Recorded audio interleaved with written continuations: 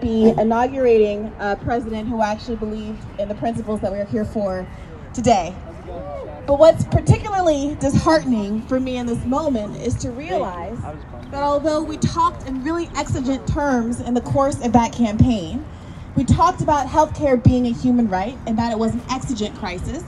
We talked repeatedly about the fact that 68,000 people die every year from a lack of healthcare. We talked about these issues like nothing could wait. And now I'm realizing in this moment that a lot of the people that I respected in both the left media and in politics seem comfortable with the idea that the timeline is now being extended by years, if not decades. And that has been a real mask-off moment for me and for a lot of us, I think. You know, I feel like sometimes I was just the most naive person in the world because I actually believe the things that we said. There was a reason that I felt compelled to leave a barely comfortable job to go into left journalism, because I believed that certain things needed to be said because we couldn't wait. And there was a reason that I left my job in journalism that I loved and believed in to go and join a campaign and give up a certain amount of security because I believed that it was worth it for what we were fighting for at the end of the day was worth it.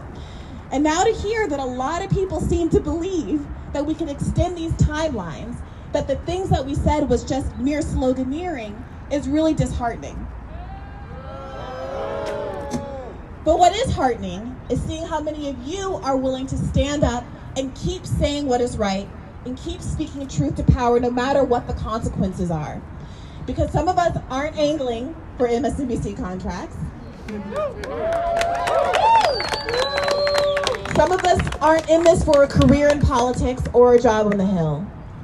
And I take seriously what some people have said and the objections that they've had about the idea that we should be coming to this from a place of love as opposed to anger. But I don't think that those things are mutually exclusive. Thank you. And I think that a lot of people are angry because too many people have lost the folks that they loved.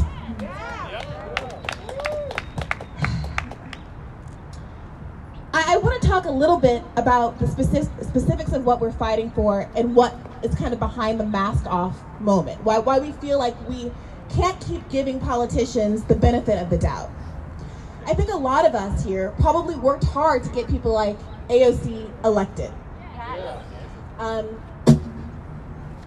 The reality is we thought that she would do her duty, and that's why people like Justin Jackson online put to her kindly, openly, hey, AOC, what about this? What about this idea? What about this strategy? Have you considered it? And it was not until the response that we got was so superficially empty. It wasn't until we were told, oh, we can't do this right now because we need to use this leverage to get a $15 minimum wage that's already passed the House, that Joe Biden has already signed on to. It's not that we're not willing to give people the benefit of the doubt, but they can lose that benefit when they throw it back in our faces and expect us to just eat the ice cream that they're shoveling, for lack of a better word, you know? So we've been told, I've been told, I'll personalize it. I've been told that I'm naive, that this is electoralism, that this is voluntarism.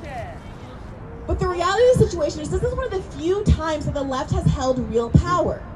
We did the thing they're advocating for. We worked to get a critical number of progressives in Congress. They're there now, and finally we're in a situation where they have enough power to actually do the thing many of them ran on, which is to oust Nancy Pelosi. At the very least, at the bare minimum, they can use that leverage to extract substantive concessions for the policies that they have said are existential concerns, that were existential concerns before we got in the middle of a global pandemic in which 15 million people have been kicked off of their employer-based health insurance.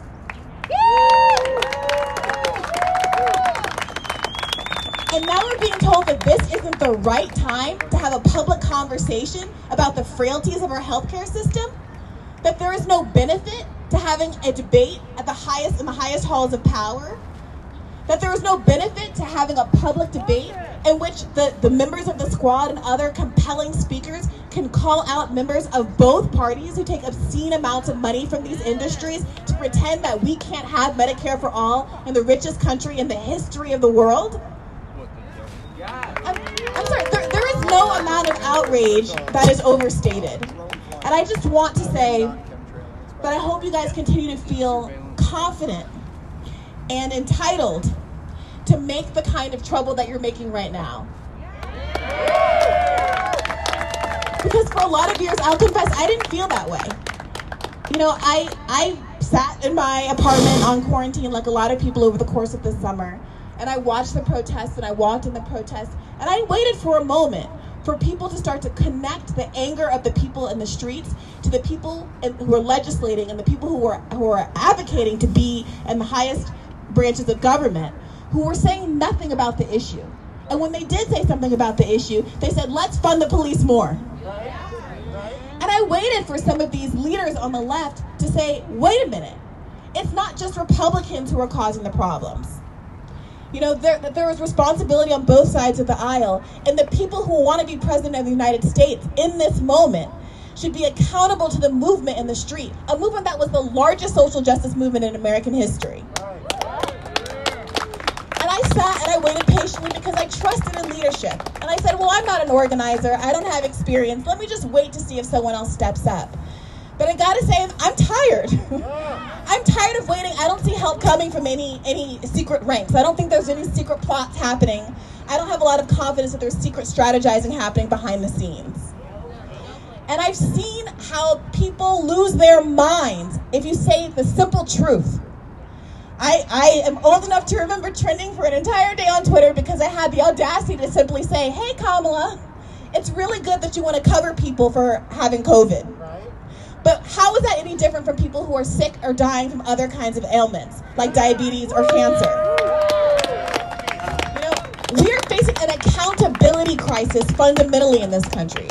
The reason that we don't have Medicare for all is because the people in leadership aren't willing to say who is responsible for us not having Medicare for all. 88% of Democrats support this policy, and nearly 50% of Republicans do as well. And yet barely 50% of House Democratic membership supports Medicare for all. That gulf is not there because the people don't want it. It's because no one is holding leadership accountable to their constituents. We have a media apparatus that's completely unwilling to play. We have a lefty media apparatus that's largely silent on this issue as well. And when we do have opportunities, no one is willing to name names and call out members of Congress, including people who were civil rights heroes, you know, including people like Jim Clyburn, who happens to take more money from the pharmaceutical industry than anybody else in Congress. We can't be afraid to say these kinds of things. At the end of the day, without accountability, we're not going to make any progress in this area. And it's going to be uncomfortable, and there are going to be people that we all have liked and supported and admired and fought for and donated to and marched for that are going to be uncomfortable, that are going to be targets of this kind of criticism. As they should be. They took this job because they wanted to be public servants, not because they wanted to be celebrity public figures. And it's going to be hard because they are beloved. And you are going to be vilified and called every name in the book. You're going to be Bernie Bro'd to death. But here's the thing. We've been through it before. We're battle-tested and thick-skinned. And most importantly, we know we all have each other's back. And that sense of solidarity is the most important and precious thing to me right now. And I gotta say, just on a personal note, it has meant so much to me to know that there is so much real grassroots support for all of these issues that is bigger and bolder and stronger than any of the commitment that was given to any singular candidate or political campaign. We believe in issues, not just individual people, and that is the greatest strength of this movement. So I feel like I've been going on for a really long time. I just want to say thank you so much for not stopping this fight. Please continue to let me know how I can boost and uplift this movement in any way possible. I want to thank everyone who organized this event today. And this is just the first of many. The first of many. Thank you. Force the vote. Thank you, Brianna. All right. Damn, that was cool. Okay, so